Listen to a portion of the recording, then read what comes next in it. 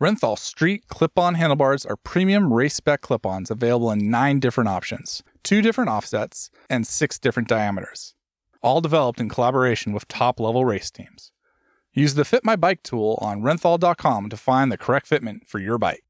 On this week's Paddock Pass podcast, we have a special chat about smooth, slick components of MotoGP that are full of hot, irrepressible air. So I cannot think of 2 better journalists to join me for this latest episode. Hello, Neil Morrison. Hello, Adam Wheeler. And hello, David Emmett. You've been to some secret places in the course of the last week.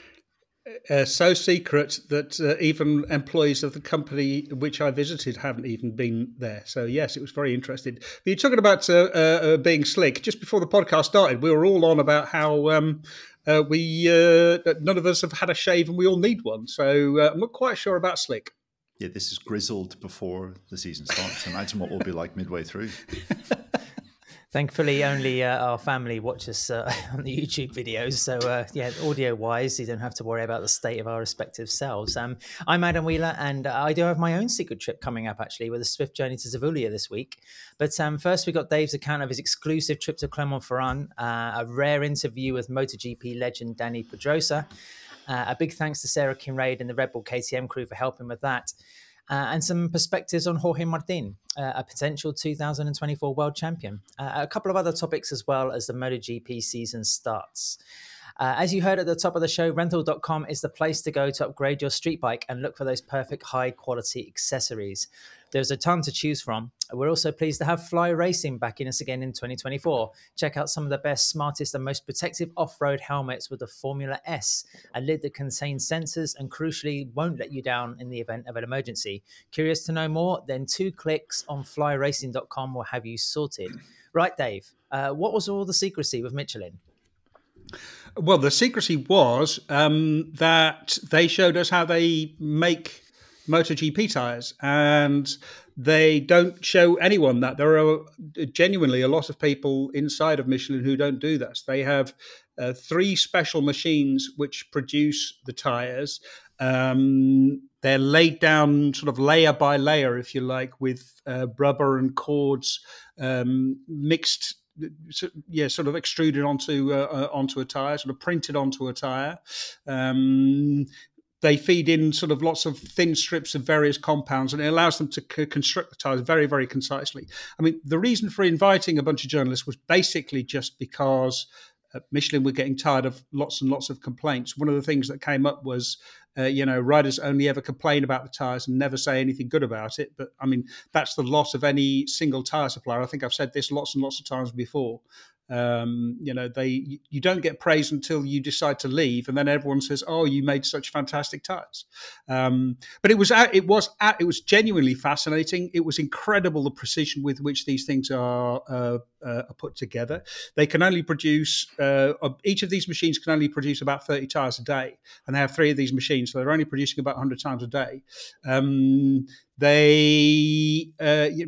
they come out the machine, they're visually inspected, they're scanned, they're x-rayed, they're tested to see if they're balanced and true, and they also basically 1 out of every 1% of the tyres they destructively test, which basically means cutting it apart and seeing if it genuinely has been put together. So they were really keen to show us their quality control, the way that it's managed, and that was genuinely fascinating. The fact that also it's just rear tires which are done like this at the moment.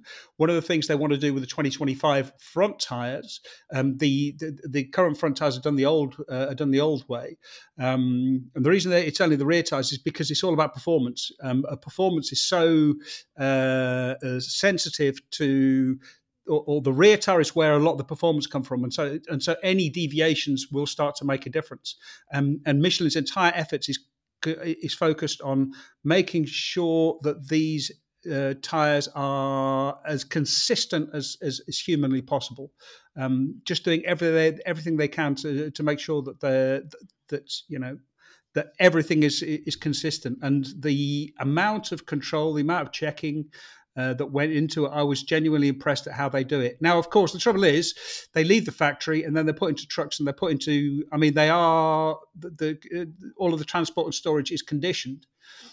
but from there on, Michelin don't have so much control over it. They have less control over what happens to the tires, and that's where it all goes. Sort of, or that's where inconsistencies could come in. So it was genuinely a really, really fascinating trip. But it was also interesting to learn about how they build the tires, and design the tires, and choose which compounds to use where, and all the rest of it.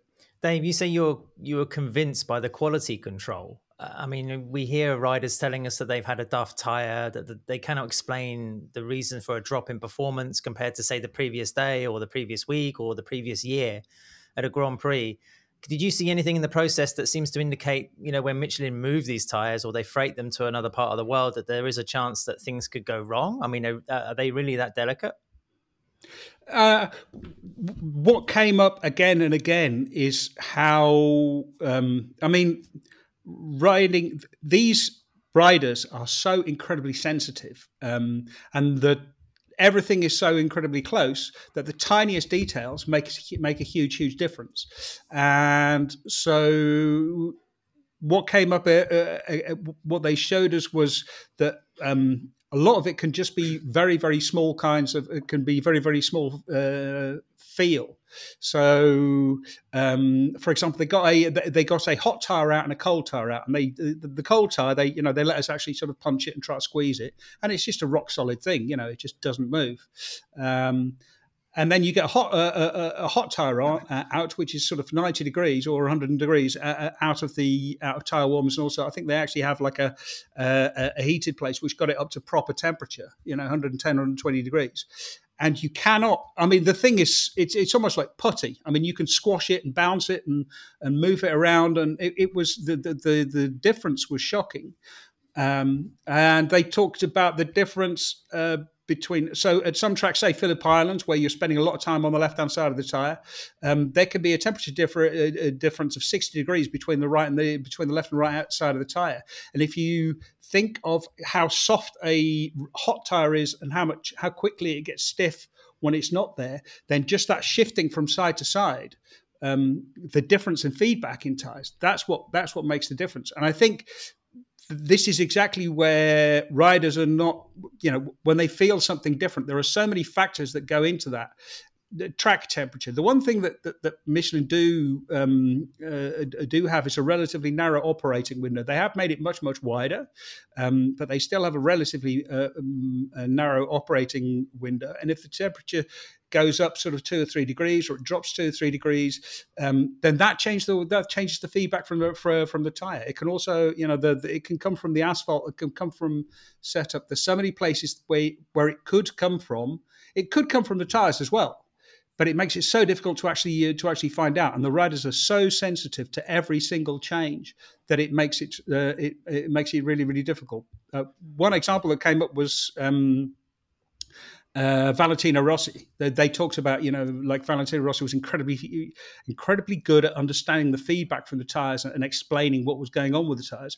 And I remember, I think someone talking about maybe Jerry Burgess, who, if you showed him a picture of Valentino Rossi at a track, he could tell you what lap he was on, because Rossi he was adjusting his riding style every single lap to compensate for the way that the tires had changed. And this is something, I think, which is making a big difference. Riders who are not quite as good as Valentino Rossi, and to be perfectly honest, that's quite a long list. They're not quite as good as at doing that, at getting the feedback, at understanding how the tyre is changing and how they need to change to adapt to it. Dave, you mentioned there was some criticism towards Michelin at the end of last year, particularly from one rider and particularly from one team in MotoGP. Was there an explanation eventually offered up as to what happened with Jorge Martin in Qatar in the Sunday race? Yeah, I mean, they took that tyre back. They also showed us how they check the tyre.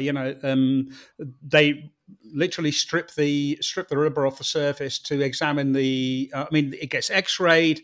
They strip the rubber off to examine the cords underneath to make sure that they're all complete. They do a tensile strength test on it to see how much that has been how much the cords have been weakened during the test. There was nothing wrong with the tire when it came back. They found nothing wrong with it.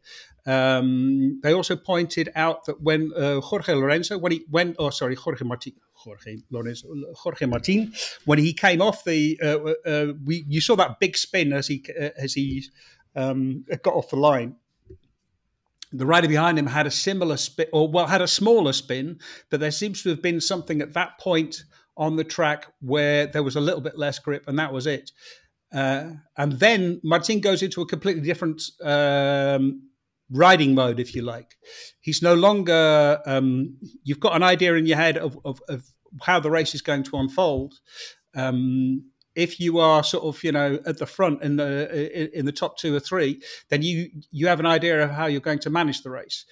When that goes wrong and you suddenly find yourself back in, what was it? I think he was down 8th or 9th or something after at the start. You start running a completely different race. It's a completely different catch-up race. For a start, you've got everything on the bike changes because you're having to push it a lot more, a lot harder. You're riding differently. You're loading the tires differently. That is a much more logical explanation for why everything felt different to there actually being, or there necessarily being something wrong with the tire. So they were not throwing Jorge Martin under the bus, but they were strongly defending their corner. They checked the tire, and looking at their verification process,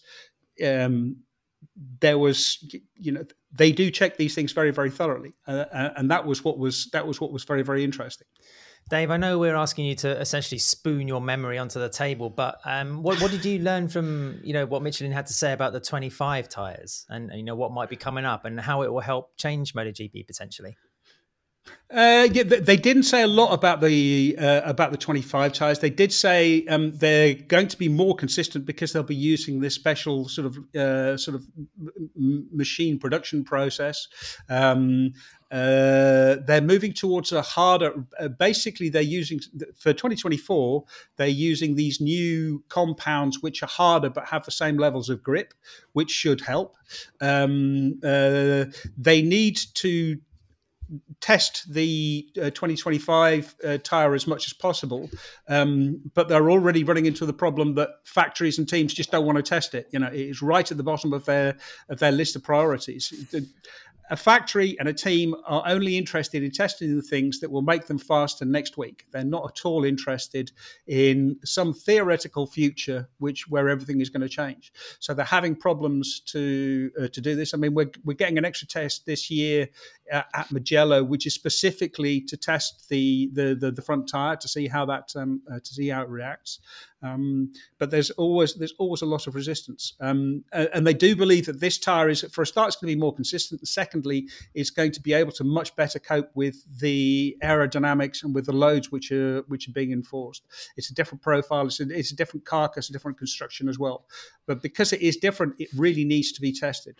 Was there a consensus, Dave, that Michelin perhaps should have done this nearer the start of their stint as the sole tyre supplier to MotoGP? I mean, it sounds like they had a lot of good information, especially with the recent phase into renewable materials and whatever else that they're working towards, and it was more prevalent in Moto E, of course.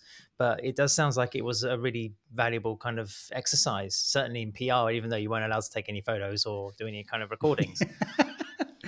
Yeah, exactly. No, I mean, yes, I think what they underestimated, because one of the things they said was, when MotoGP first went single tire, Michelin said, we don't want to do this. We're not interested in it.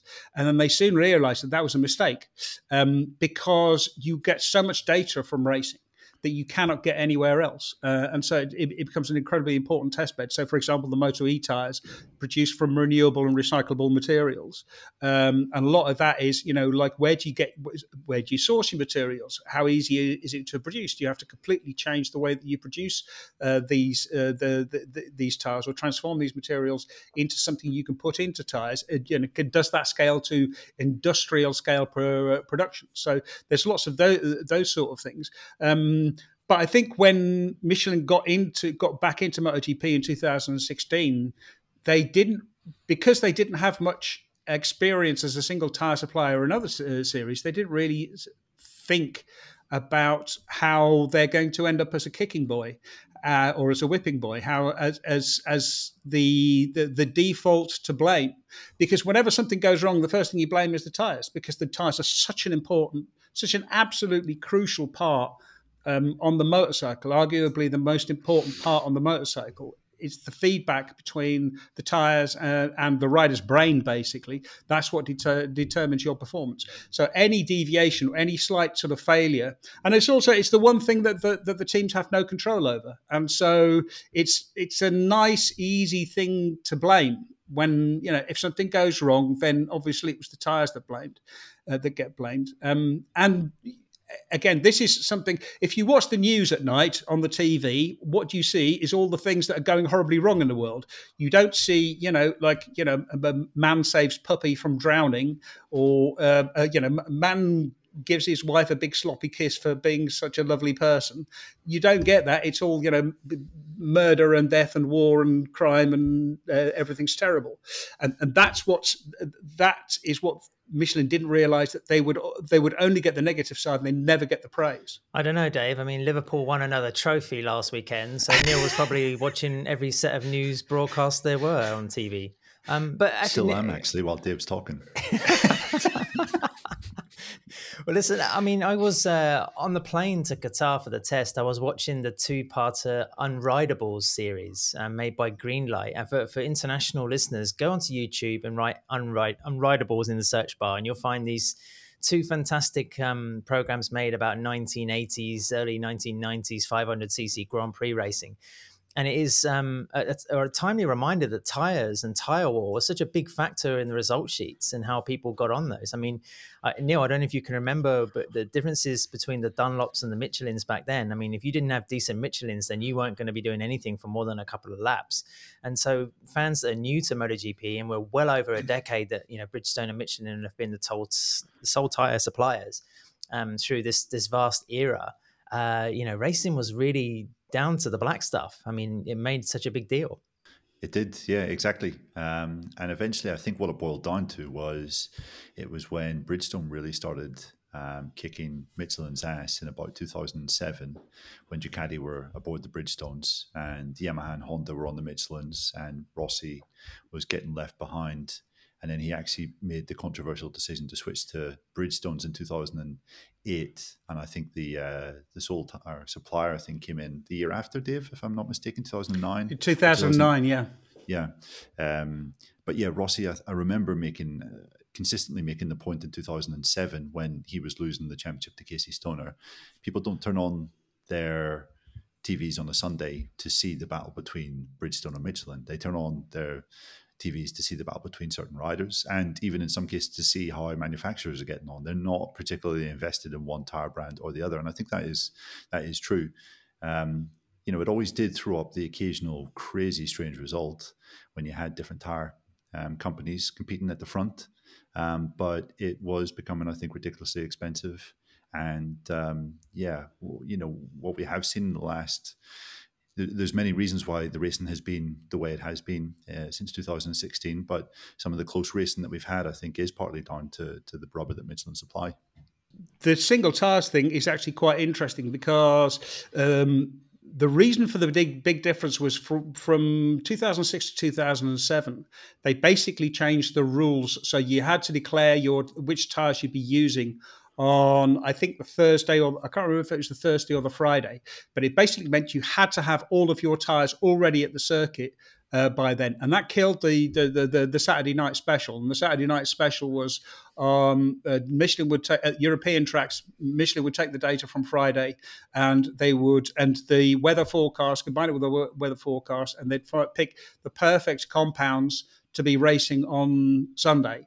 And that was so good that, for example, Tony Elias's win at Portugal in 2006, that was because he had a set of tyres which Dani Pedrosa had rejected, didn't want.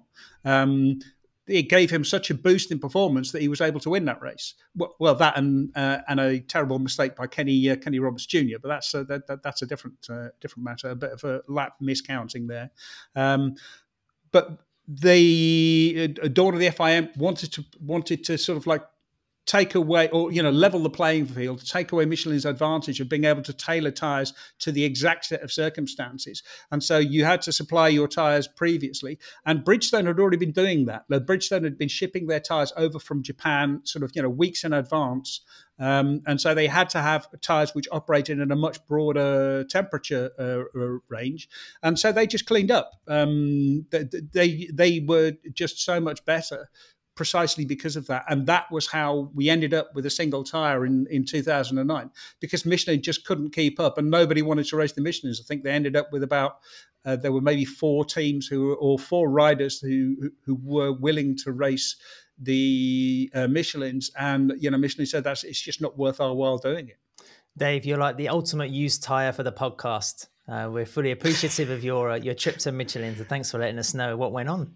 And ready to throw me away in the bin and recycle me into something useful. No, when anything goes wrong, you're the person we blame. Don't worry, Dave. Yeah, that's fair. You can be reheated now and again. I'm sure your lovely wife can testify to that. So there we go. Neil, you've been rolling back to your days when you were a secretive DJ and MC to create some audio picks about Jorge Martin. What's in store? What is in store is basically a collection of insights from certain people in the paddock that work with Jorge Martin or have worked with him in the past, just to give a bit of an understanding as to how he does what he does. We've obviously spoken quite a lot on the pod about how he was probably the most exciting thing to watch in MotoGP last year. Basically saved the championship from being a kind of a one-way cakewalk for Pecco Bagnaia. I was quite intrigued to know just how he did it now. We've also mentioned a few times in this podcast how the press officer at Pramac Racing maybe is somewhat lacking in availability. So therefore, actually speaking to Jorge himself proved to be quite difficult. However, his crew chief, Daniele Romagnoli, is a really interesting guy to speak to, as are people like Alessio Spargaro, Paolo Giovatti, and Albert Valera, Jorge's personal manager. So, managed to speak to those different guys. And, that is what we're about to hear. And thankfully, your dulcet tones have been narrating its way through this little clip. So if everyone has their cocoa slippers and favourite cushion to hand, we'll begin. Whether you're a fan of the bullish swagger and fast talk or not, few could deny that Jorge Martin was the breakout star of 2023. Midway through last year, MotoGP was in danger of cruising to a snoozy conclusion before the Spaniard stepped up to take the fight to reigning world champion Pecco Bagnaia. Even though he just fell short, with some justification, Jorge could call himself the fastest rider in the world last year. So, with that in mind, the Paddock Pass podcast spoke to a number of figures close to the Spaniard to find out just how he did it. Firstly, natural talent. Jorge's speed was apparent from his first days in the Red Bull Rookies Cup. It was back in 2014 when a certain 5-time world champion noted just how much corner speed he could carry through Mugello's long, fast curves. Jorge's personal manager, Albert Valera, picks up the story. I would say he was on his second or third year, the year that he won. That was May. At that moment, he was doing Mugello. And I remember with Jorge Lorenzo, we were watching the race, the Rookies Cup, in the motorhome, Jorge and I together. And I remember that Jorge told me, wow, that guy, he's super good. Look at his speed corner. And by that day, he won the race in Mugello by 3 or 4 seconds. And then we started talking. At that moment, he did a couple of races in Finchep, replacing some, I think, Arenas. He was replacing Arenas. And I went to see him in Barcelona, to see his family in Finchep. It was like love at first glance, and we're happy to start working together. It was that talent which carried Jorge to a world championship in 2018. And what really stood out in those years was his blistering one-lap speed, as Jorge amassed 20 pole positions in 2 seasons, a frankly ludicrous number. That talent was also very clear to current crew chief Daniele Romagnoli when Jorge stepped up to MotoGP at the start of 2021.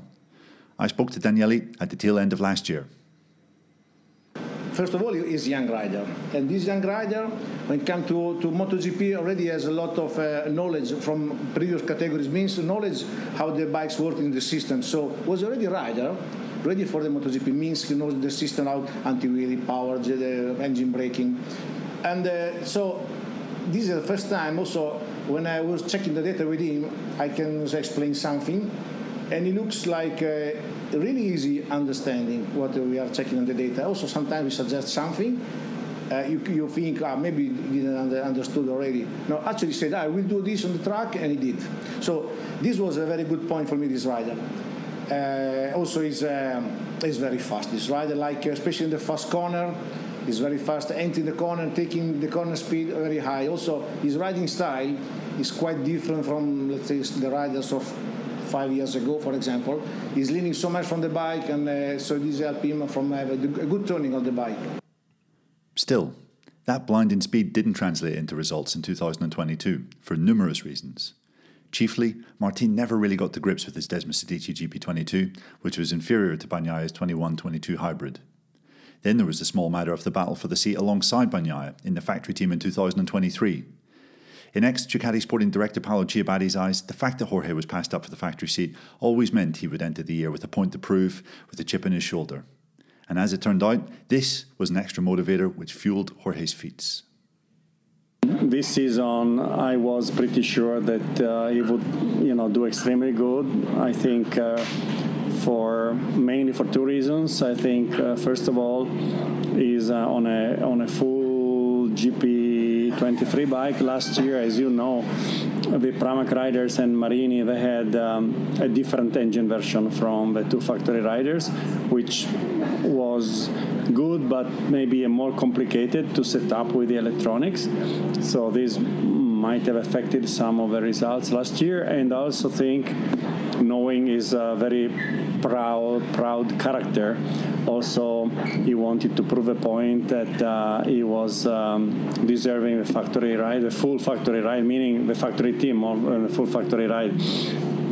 We decided what we decided because of, mainly it was a moment in the year where Enea had won 4 Grand Prix, so there was a lot of expectation also from many people, including sponsors, that we would go in that direction. But when we took the decision, we assured Jorge that he would get obviously not only the same financial treatment, but also exactly the same technical package.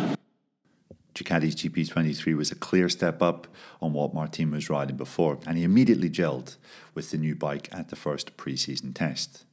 But even still, in the first races of last year, there were some issues, and we didn't see Jorge really come into his own until arguably Mugello in the June of last year. That was because he still was honing his aggression. We saw several races and several rounds at the start of 2023 when Martin could not get past the riders in front, Jerez being a prime example. He was arguably one of the fastest guys on the track that day, but couldn't be as aggressive as Bagnaia in the heat of the battle when fighting with the KTMs. That was all a far cry to the Martin we saw in the end of the year. And as Daniele Romagnoli explains, they found a change midway through the season which helped him be more aggressive in the battle. This is true. Always his speed has been fast when he was riding alone, but then also the combination of how these bikes develop, especially about the aerodynamic package, makes some difficulties on braking. So when you're following a rider, it's much more difficult to stop the bike.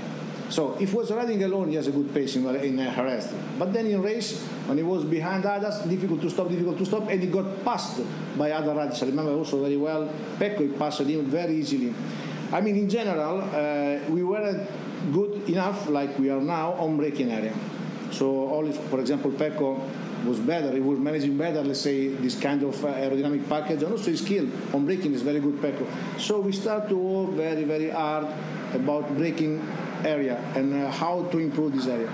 So it takes a couple of races. But then we've seen already in Barcelona was already a good step, coming quite good. Yeah, at the time Aprilia was faster than us because we are ready.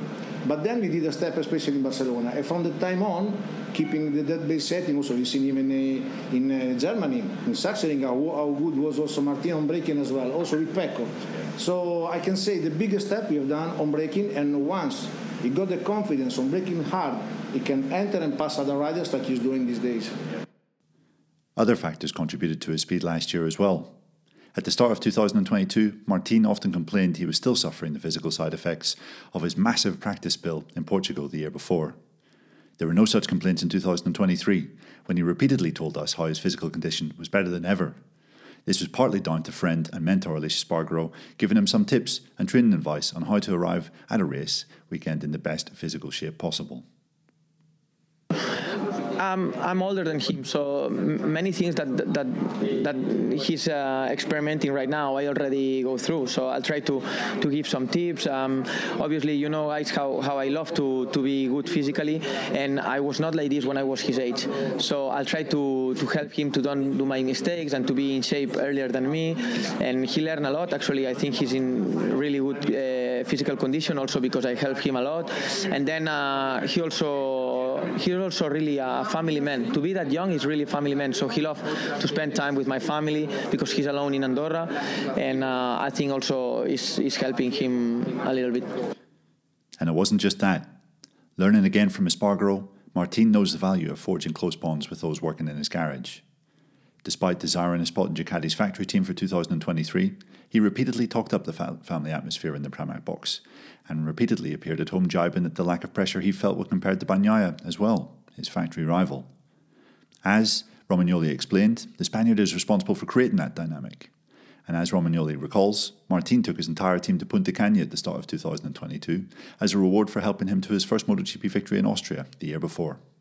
And as a person, I like him so much because the person is important, how the rider makes also the feeling inside the garage. Inside our garage, we really work really smooth, all the mechanics with him, a good relationship. Always, they say most of the time is positive, is making, don't want to say happiness, but feel that the team comfortable, talking with the mechanics and giving jokes and receiving jokes, sometimes even bad jokes means, okay, he's slow, wow, you are really slow, why, what do you do? You don't go nowhere if you go slow like that, but just joking with him. So the atmosphere with him is very good. And then also last year, after the first year, then when we celebrate the win in Austria, we went everybody in Punta Cana with him. This is the first experience for me with the rider, bring all the team and don't talk at all about motorbikes and GP, just have other, like a friend. And for this reason, this rider is very good, how the atmosphere makes in the garage. The atmosphere we have in this garage, for me, is really amazing. The best team ever I ever worked. So, a mixture of natural talent, riding style, confidence, professional pride, attitude towards fitness, and forging close bonds with his team were all responsible for Martin's exceptional performance in 2023. So what of this season? Well, after a sterling second place in the World Championship, surely 2024 offers the perfect chance to go one better. To do that, however, Martin acknowledged he must handle pressure in a better way than he did towards the tail end of last season. One thing, though, could get in the way. Martin's feeling that Ducati has shunned him has never really gone away, and comments at Valencia last November indicated he still feels bitter that he's not wearing the factory red. After his recent feats, there will certainly be more than one factory looking to secure his signature for 2025. Yet, testing performances suggest he'll be pushing Bagnaia pretty hard for the ultimate honours once again. Yeah, I mean, that's interesting. And I think one of the things that sort of ties the Jorge Martin into Michelin is also, we've seen he's got such a unique style. He's off the bike so far. They're leaned over so far. That, again, is down to the tyres. That's a development of the tyres. We're getting to such insane lean angles because the tyres produce such incredible amounts of grip, 60, 62, 63 degrees.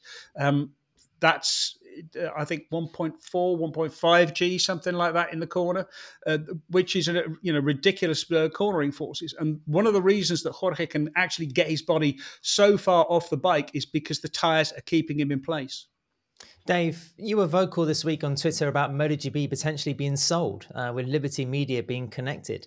CEO Carmelo Espeleta has already gone on record to Italian news site, I believe, La Repubblica, by saying anything can happen at any time. I mean, everybody has their price. God knows we're all quite so cheap on the Paddock Pass podcast.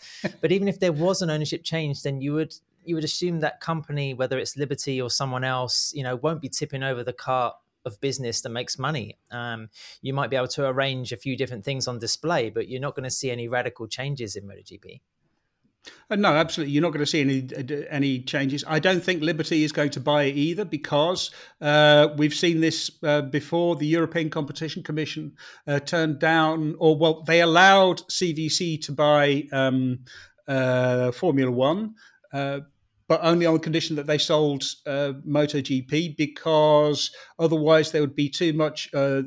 Having both F1 and MotoGP under the same umbrella would give too much market power, especially in the broadcast market in terms of broadcast rights. So for that reason, I find it very difficult to believe that Liberty could or would be allowed to buy Dorna.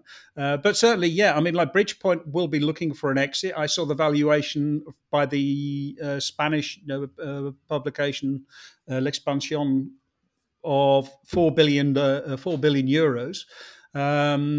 It was valued at about 1 billion when Dorna, when it was CVC actually, or when Bridgepoint bought it from Dorna. And so, in fact, I think a little bit less, 760 or something like that. So, Bridgepoint are looking to withdraw. They've paid themselves hundreds of millions in dividends. They're looking to actually get out. This is what venture capital firms do. They or investment funds do. They put money in and they try to extract as much profit from it as possible. Whether that's a good thing or not is a separate issue for discussion.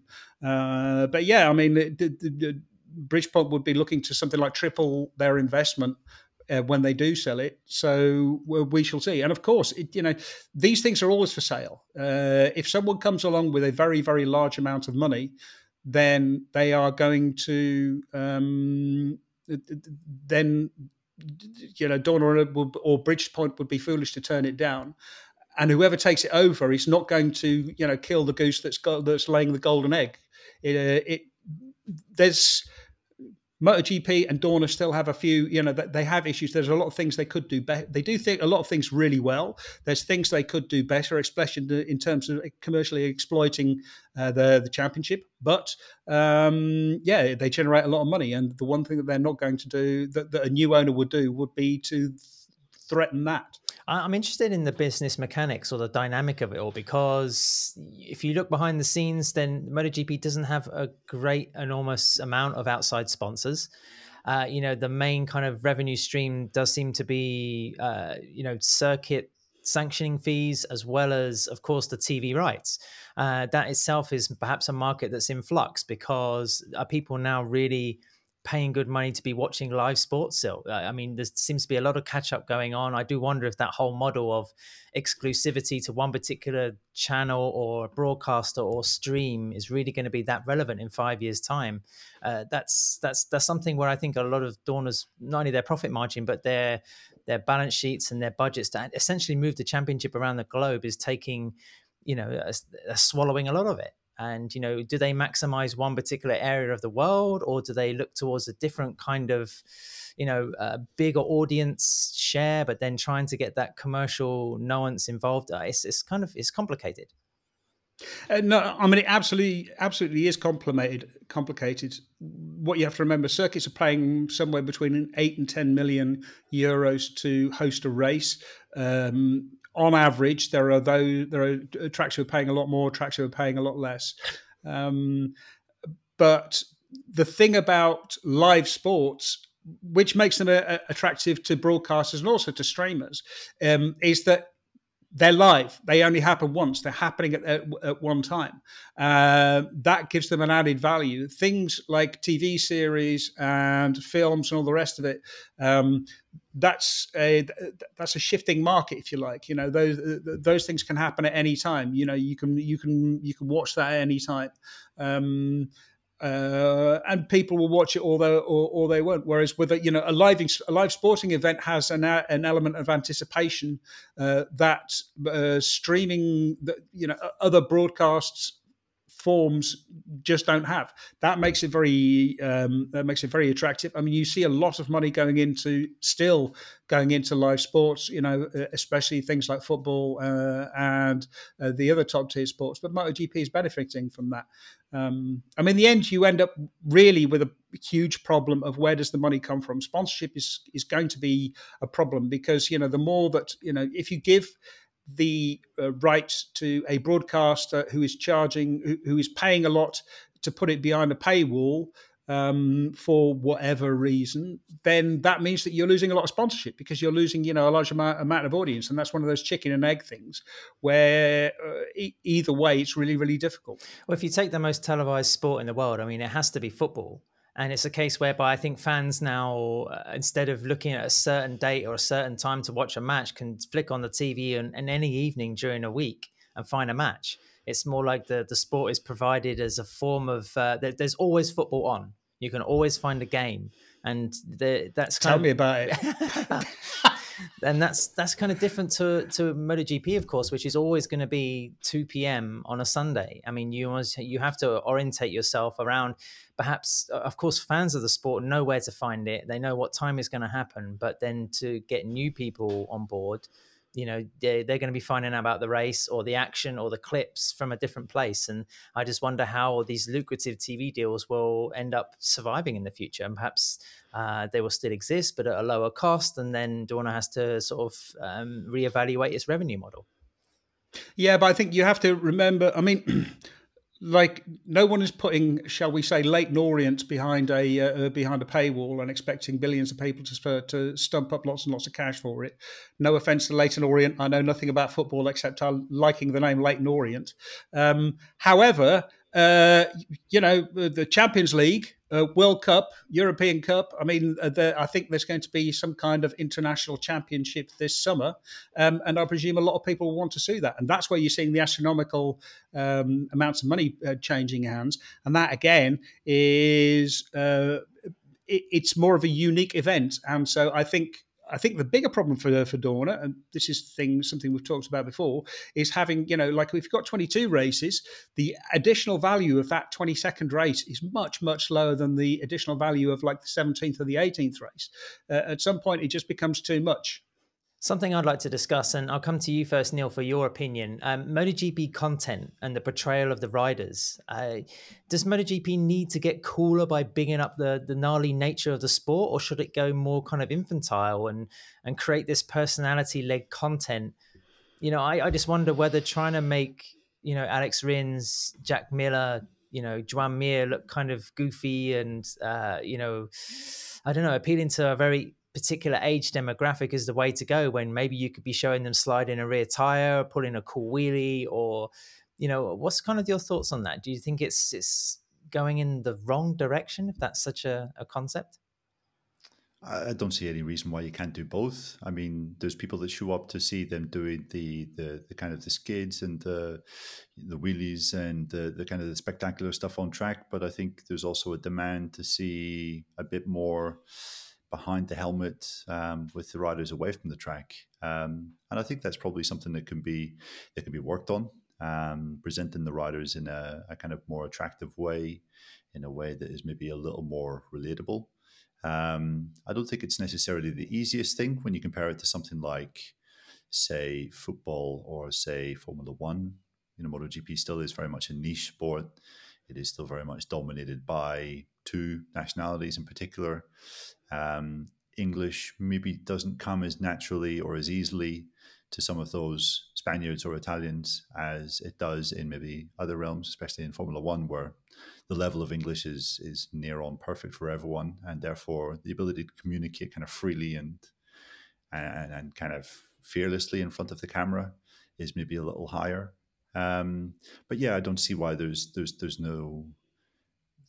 a reason why you can't just show both of those things. I mean, the internet is kind of it's limitless, it's vast, and I think you are wanting to see kind of both of those things. I think, yeah, you want to basically be following something that's cool, especially as a younger person. And the stuff that MotoGP guys do on the track is cool, and trying to portray them as cool off the track, I think, is maybe a challenge that is still in process. My personal view is I think you just need to communicate with them. I mean, if somebody like Miguel Oliveira wants to be presented on social media as a family man, then that's the kind of content you need to be creating around him. If somebody wants to be the motocrosser or somebody else wants to be the gym animal, we know Aleix Espargaro, for example, from his own YouTube videos, is heavily into his cycling as well as his family. That's a way, perhaps MotoGP needs to push him more. As an example, in Supercross a couple of years ago, I mean, as part of opening ceremonies, they always have the intro, these huge videos they pump out on the massive screens they have in the stadia over there. And Eli Tomac, the champion from 2 years ago, was basically presented as the hunter. He's a guy who lives sort of in the depths of Colorado, likes to get out with a bow, and hunts. And he was they made a whole video play around that. At the moment, Jet Lawrence, who's kind of the sort of Marc Marquez or the Pedro Acosta, if you like, of the series, he's got a very cool sort of intro video where he's walking into like a boxing ring.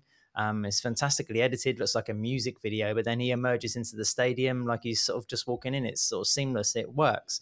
But then also as part of the intro video, they have this kind of infantile TikTok dance going on where they're trying to explain the race format and everything else. And I think kids will look at it and laugh, whatever, but I also think if we talk about MotoGP in particular, for the next couple of seasons, these guys are going to be topping 220 miles per hour each weekend.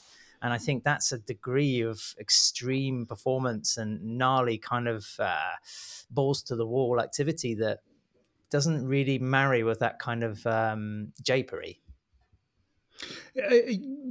Well, first of all, I'd like to say I'm a 59-year-old man, so asking me how to attract teenagers is not going to be I'm not able to give the best possible advice.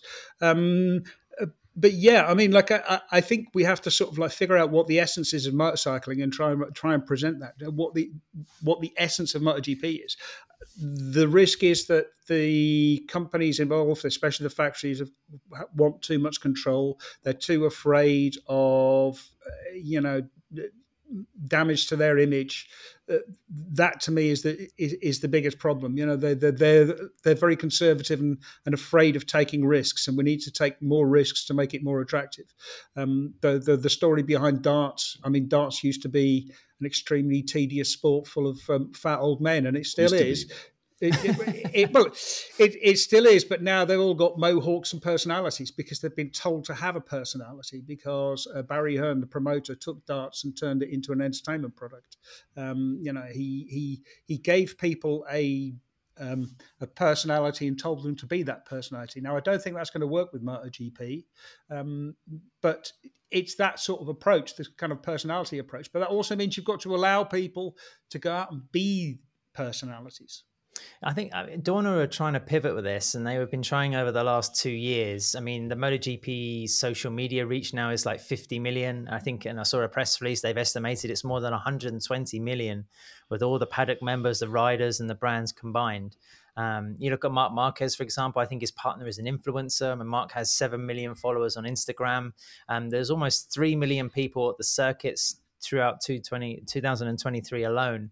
There is vast audience potential there, and I think it's really good that Dorna are looking at themselves thinking we need to work harder, we need to work better, we need to sort of market the sport and not just rest on the laurels of the TV contracts and letting the broadcasters do the promotional work. So I just think they need to maybe apply some more rounded international thinking to how they're making use of these riders, and importantly communicate with the riders themselves, because if you have them on board, then they're going to be much more engaged and much more enthusiastic about doing that kind of off the bike work.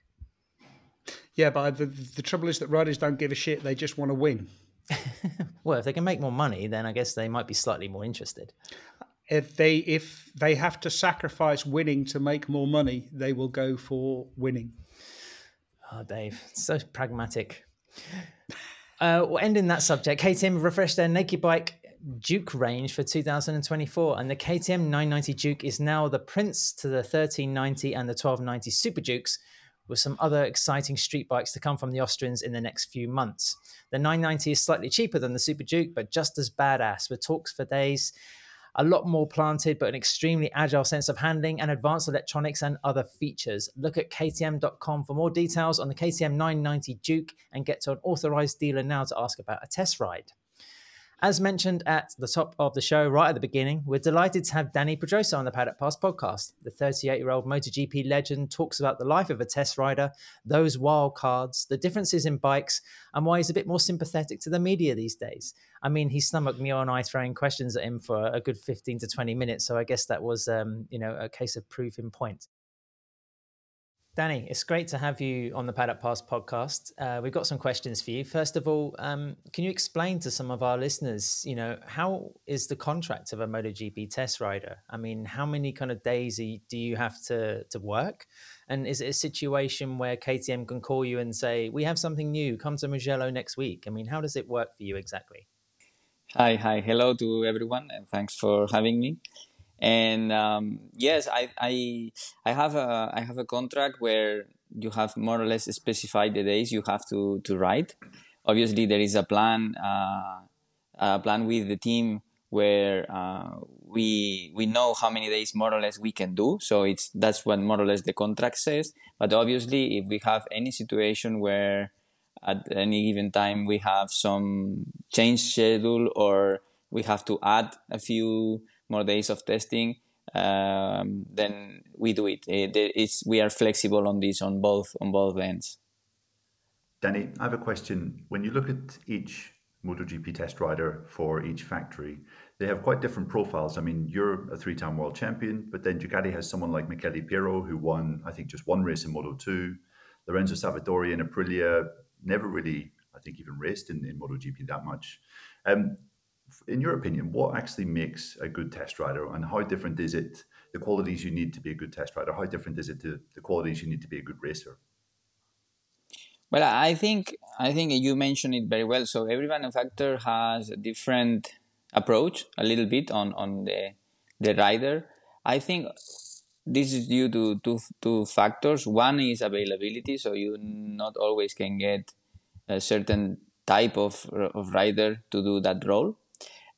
So you have to go along with what you can get. And the other thing is that every manufacturer is in a different position. So you have, like in my case with KTM, when I joined, the team itself had very low experience in MotoGP. So it's totally different procedure you have to go through instead of someone like Honda or Yamaha, who has a long history in the championship. Therefore, maybe you have other priorities as well.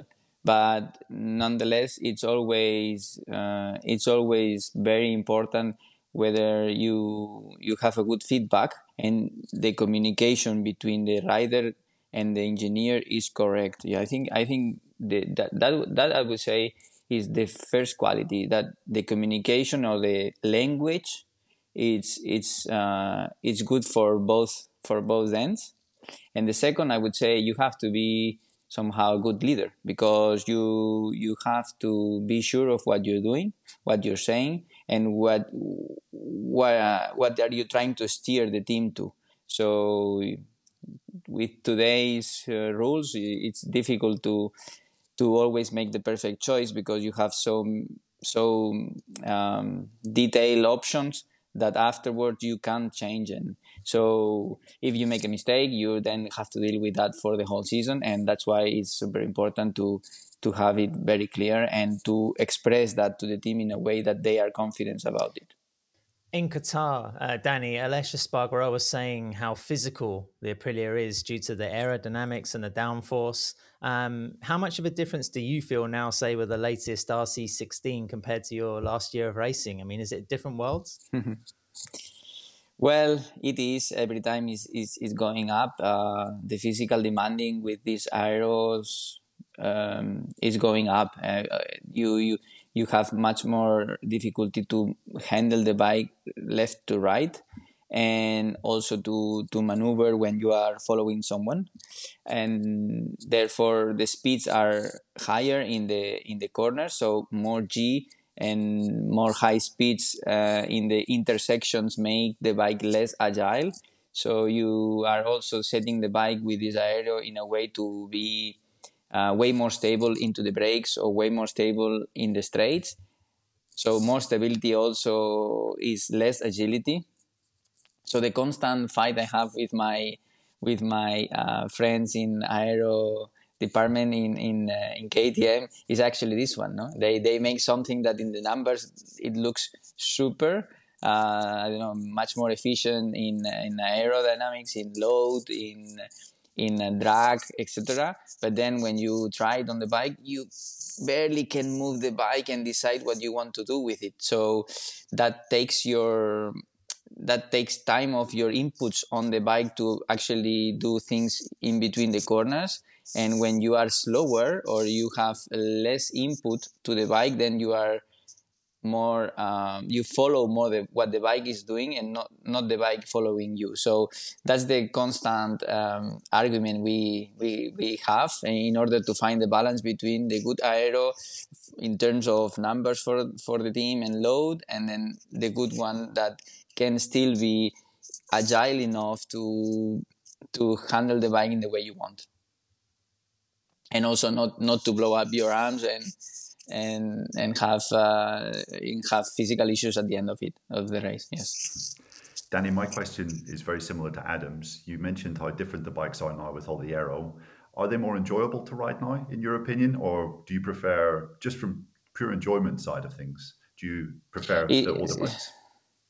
Easy question. I prefer the older ones. Yeah, and yes, it's true. I mean, we are where we are now here, and we I don't complain. But I mean, the bikes without the aero, they were more fun for sure. How fast does development work at KTM? I mean, for example, if you try a chassis and you say, guys, we need more turning, I mean, how quickly do they then bring something for you to try again? Is it, just as an example, I know everything's kind of different. Yes, I mean, it depends on the time and depends on the priority. Let's say, for instance, the turning thing that you mentioned in KTM, when I joined them, actually this was an issue, and so we worked a lot on that for 2-3 years, and so it was a constant, like chassis, suspension, triple cams, shocks, things that could touch that area. So we were all the time having updates and ideas to try to modify the turning until we got it. So once we got it, then we moved on to a different priority. But when it's the priority, I would say it's rather quickly. And so far, the reaction of the factory has been always very proactive and very reliable, because many times you also can try 1,000 things, but nothing is working. But at least every step we tried and kind of more or less show us the next step afterwards to implement an improvement. So I would say relatively fast. Yeah, fast. Danny, we saw, I think Brad Binder said after Sepang it was the best, or one of the best preseason tests that he's ever had. And Pit Bauer, just before the Qatar test, was telling us journalists that he expects KTM to be fighting for the World Championship this year. That's the undoubted aim. From what you've seen during preseason and what you've experienced on the bike, do you think KTM is in that position? Are they ready to fight now for the MotoGP World Championship? Well, it's hard to say for me if we are going to be at the end of the championship. They're fighting for the title on points. At the moment, it's too early. But looking at the two tests in pre-season, it looks like Ducati still have an edge on us. I think the riders are pretty happy with the latest bike development they have, and they are really performing very well. So I think having said that, also it's true that the track conditions were pretty much perfect in both tests. So we have to add to that the thing that once you are in a GP, weather is changing. Sometimes you have rain, sometimes it's cold, hot. So that won't make the track conditions perfectly, so that maybe the other brands cannot extremize his potential at best, because you have some limitations from track due to the grip, low grip, or maybe also we have to see the factor of the new Pirelli's Moto2 and Moto3, how they play a part with the Michelin rubber on race. So far in the test, it's been just Michelin. So we know that when the track is full of rubber of Michelin, then the lap times are incredible fast, and the feeling on the bike is incredible. But once you mix certain other situations, could be that maybe the difference are not as we have seen in the test. So it's still unknown, and we'll see. But I think what Pete is also referring to, it's a mentality thing. So far the team has been trying to catch up every time, because we are coming from way back. But I think now it's coming a time where the mentality has to be to approach that goal. So I don't know if we will be at the end or not fighting, but at least the mentality is there. So and that's how I see it. Does making 1 or 2 wildcards per season or every 2 seasons allow you to calm the competitiveness inside you? I mean, do you have any other activities that you do for that adrenaline? No, actually, once I retire, I was perfectly fine with that. So I don't have that will like I used to have when I was a racer. So I'm happy that I don't have this anxiety to race. Speaking about when you do race, Danny, I know you won 31 MotoGP races, but last year you surprised everyone when you finished 4th at Misano. I think just 4 seconds off the victor there. Your 3rd race in 5 years, which was quite a ridiculous result. I mean, would that rank among some of your best performances, would you say? How would you kind of assess what you showed last year in MotoGP? Because it was quite phenomenal. Yes, I'm really.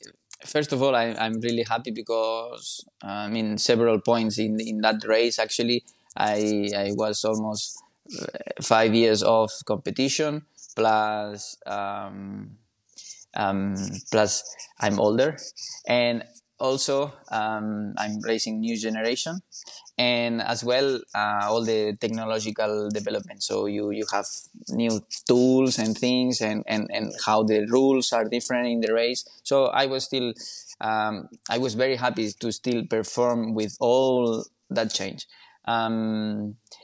And I'm racing a different bike. So I always was racing a Honda, and this time I was racing a KTM. So it's good for me to do such a great result with a different manufacturer. But no, I won't consider one of my best, because in the past, obviously, I was injured and I had to fight for titles, and you have a different type of pressure in that scenario of the wild card. Obviously, you want to do good, but you don't have the pressure of a championship or doing a good result.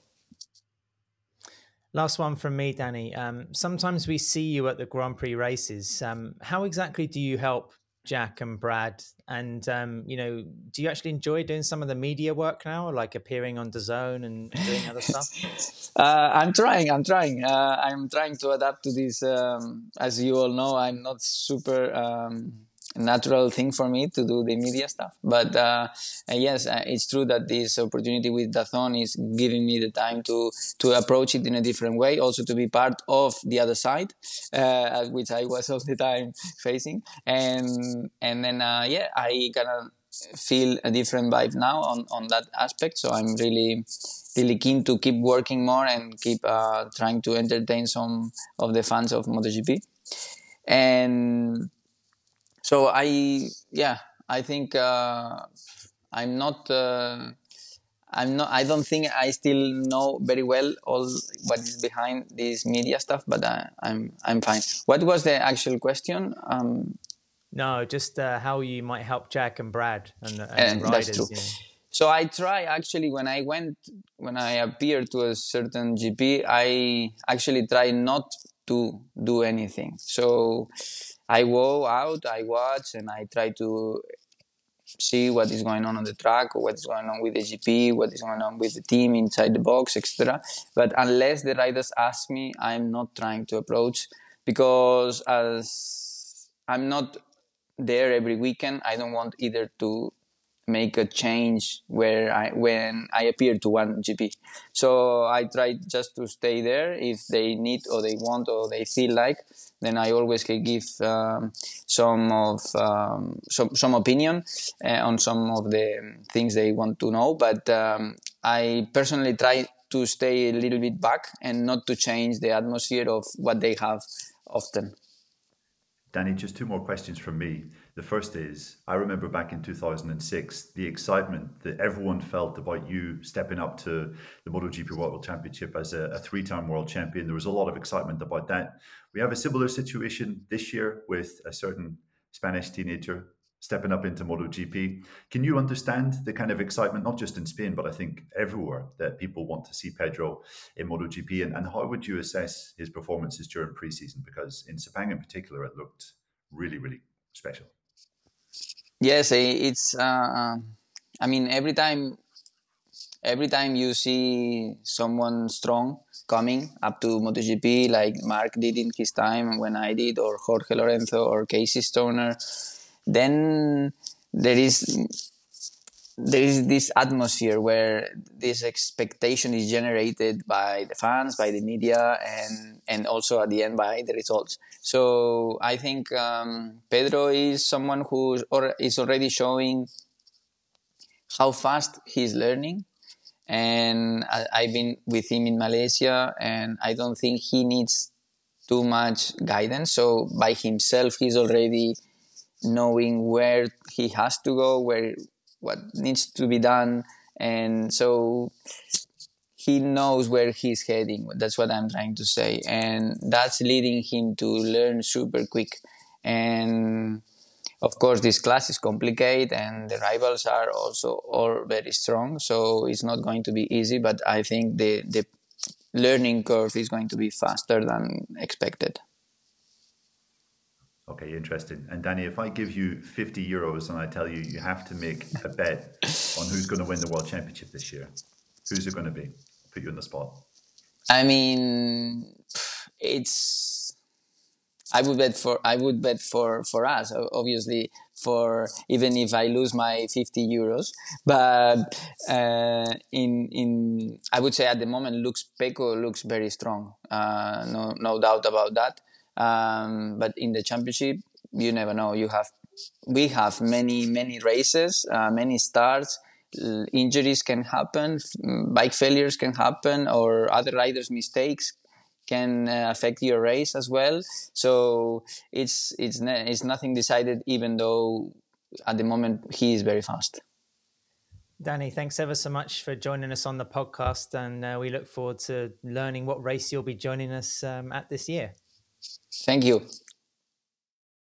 Just 2 weeks left to sign up to our Patreon channel for the year, with a 10% discount for lots more extra content through 2024, including our daily paddock notes roundups from each day of a MotoGP Grand Prix. In less than 2 weeks, we'll be closing our eyes and whizzing a mouse pointer around the screen to decide who gets 2 Grand Prix paddock passes to a fixture of their choice over the Qatar GP weekend. Also, it's Alpine Stars Fantasy League time. We've started the league. Simply click on Game Hub on MotoGP.com and create a profile. Build your team. It's really easy with 4 riders, a team and a brand, and then join our league. Search for Alpine Stars Paddock Pass Podcast, and for the eventual winner, we'll have some goodies on the post, as well as bragging rights against our own pathetic efforts, even though we're at every sodding GP. Guys, we talked about this a bit on the Paddock Pass podcast before, but I think, Bagnaia pretty much has to be the first pick for everybody, right? And then we have to just fudge around the budgeting issues for everybody else. That's the way that it works. You try and look for the right way to do it. You try and look for the best value, and that is what I always manage to get wrong. Yeah, you need to look at the certainties, obviously. I mean, I say this as if I'm like some sort of old sage, but really I'm as clueless as you guys. But yeah, I mean, my tactic last year was the manufacturer was obviously going to be Ducati, because there's at least going to be one bike there every weekend. And there's normally a decent chance that it could be the factory team or maybe the Grassini team or the Pramac team. Choose one of them at your will, and then it's about kind of filling up the other spaces. So yeah, start with a couple of certainties and then work from there. Yeah, don't do what I did last year and completely forget about it. It was like 3 GPs after Jerez, I realized Dani Pedrosa was still in my team. So obviously picking up a shitload of points in that system. So I think it has to be set before Q1. Is that right, guys? I think Yes. that's the cutoff point. So yeah, join us on the Alpine Stars Paddock Pass podcast, Fantasy League, and win some prizes. We should have another special guest for the official MotoGP preview show next week. It's prediction time, Dave, your favorite period of the year. It'll be the USA's last Grand Prix winner in the Premier class. We'll be making our bold and brash calls for 2024, talking about why we love and loathe Qatar and much more.